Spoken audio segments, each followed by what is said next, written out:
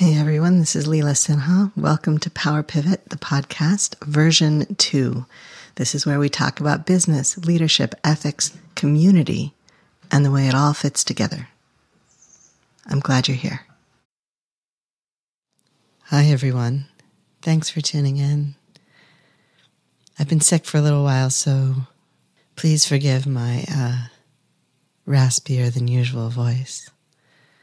I wanted to talk today about something that happened to me yesterday. That Spotify Wrapped thing is going around where people can share what they were listening to this year. And you can click the link and listen along. My friend Kate from the Ignorance Was Bliss podcast posted hers, and I clicked through in the morning. I was still even lying in bed, and so I wasn't paying much attention. And the playlist started playing, and I was like, wow. She has really familiar taste. And then song after song played and it sounded familiar. And then there were a couple that I really liked, but I didn't recognize. And then an artist that I listened to at a tiny little folk festival when I was in elementary school and who has since faded into relative obscurity came on the list. And I thought, how, Kate, how do you know LJ Booth? And then I thought, or maybe that link just brought up my most played playlist. Yeah, that's what had happened. She had posted the link that brings up your own and not the link that brought up hers. I still don't know what her taste in music is. I need to go back to where she posted the correct link right afterwards and click through on that. But for those few minutes when I was listening to my own playlist as though it was somebody else's, I felt so seen, and I realized how isolated I feel because my taste in music is really, really obscure.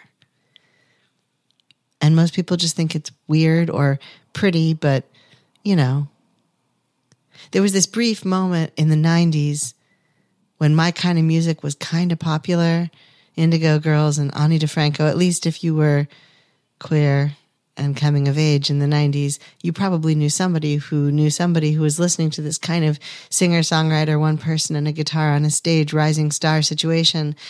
And that was really nice, actually. I kind of liked what was out there, actually. And then that moment passed and music changed again like it does, and that's good too. I really do think that music and musicians need to evolve. I have a lot of admiration for people who manage to evolve their personal style, their musical style, their artistic style as they age instead of either getting trapped in something that doesn't suit them anymore or just stopping. Ani DiFranco is one of those people. Of course, she has her challenges, and her music was absolutely vitally important to the formation of my queer identity at that time. There's a whole 3 or 4 albums that are the soundtrack to my coming of age. And I didn't even know I was queer yet. I was just figuring things out in my gut before I had words for them. I did eventually figure it out, obviously, but not that fast. But those moments of coming into alignment with the people around you, those moments of listening to a soundtrack of somebody else's life that sounds like yours, that sounds like mine. I didn't realize how hard it was to feel like I was the only one until yesterday, when for just a few minutes I felt like somebody else had my taste in music. I felt like, oh, I should get to know this person a lot better if they like this much of the same music I do.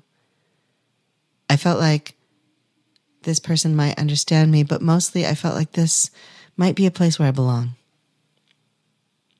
'Tis the season of holiday gatherings, and we're all trying to figure out if we belong in the places where we've gathered, or if something has changed just a little too much for us to fit in anymore, if that lid doesn't quite snap closed, if that door won't quite latch, if a strong wind could blow it open and blow us out back into the street.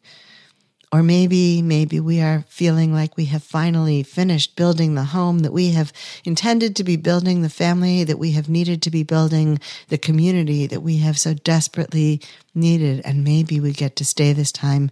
Maybe we get to write the rules. Maybe people can't kick us out. Maybe it will be okay. Maybe we're safe. Maybe there's love.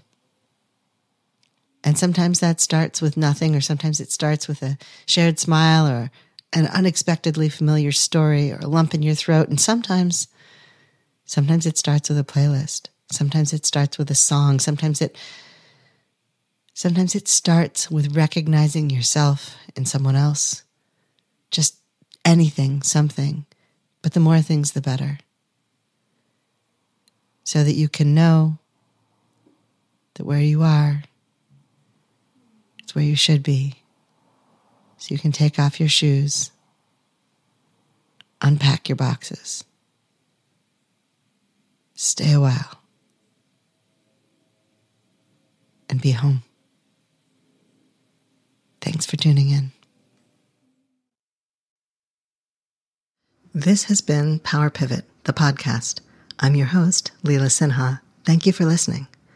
I offer gratitude for the earth and sky and the support and care of many who cross my path. Our post-production assistance is provided by William Jameson, and you can find him at jamesonav.net. You can find more of me and my work, including leadership consulting and keynotes, at intensivesinstitute.com.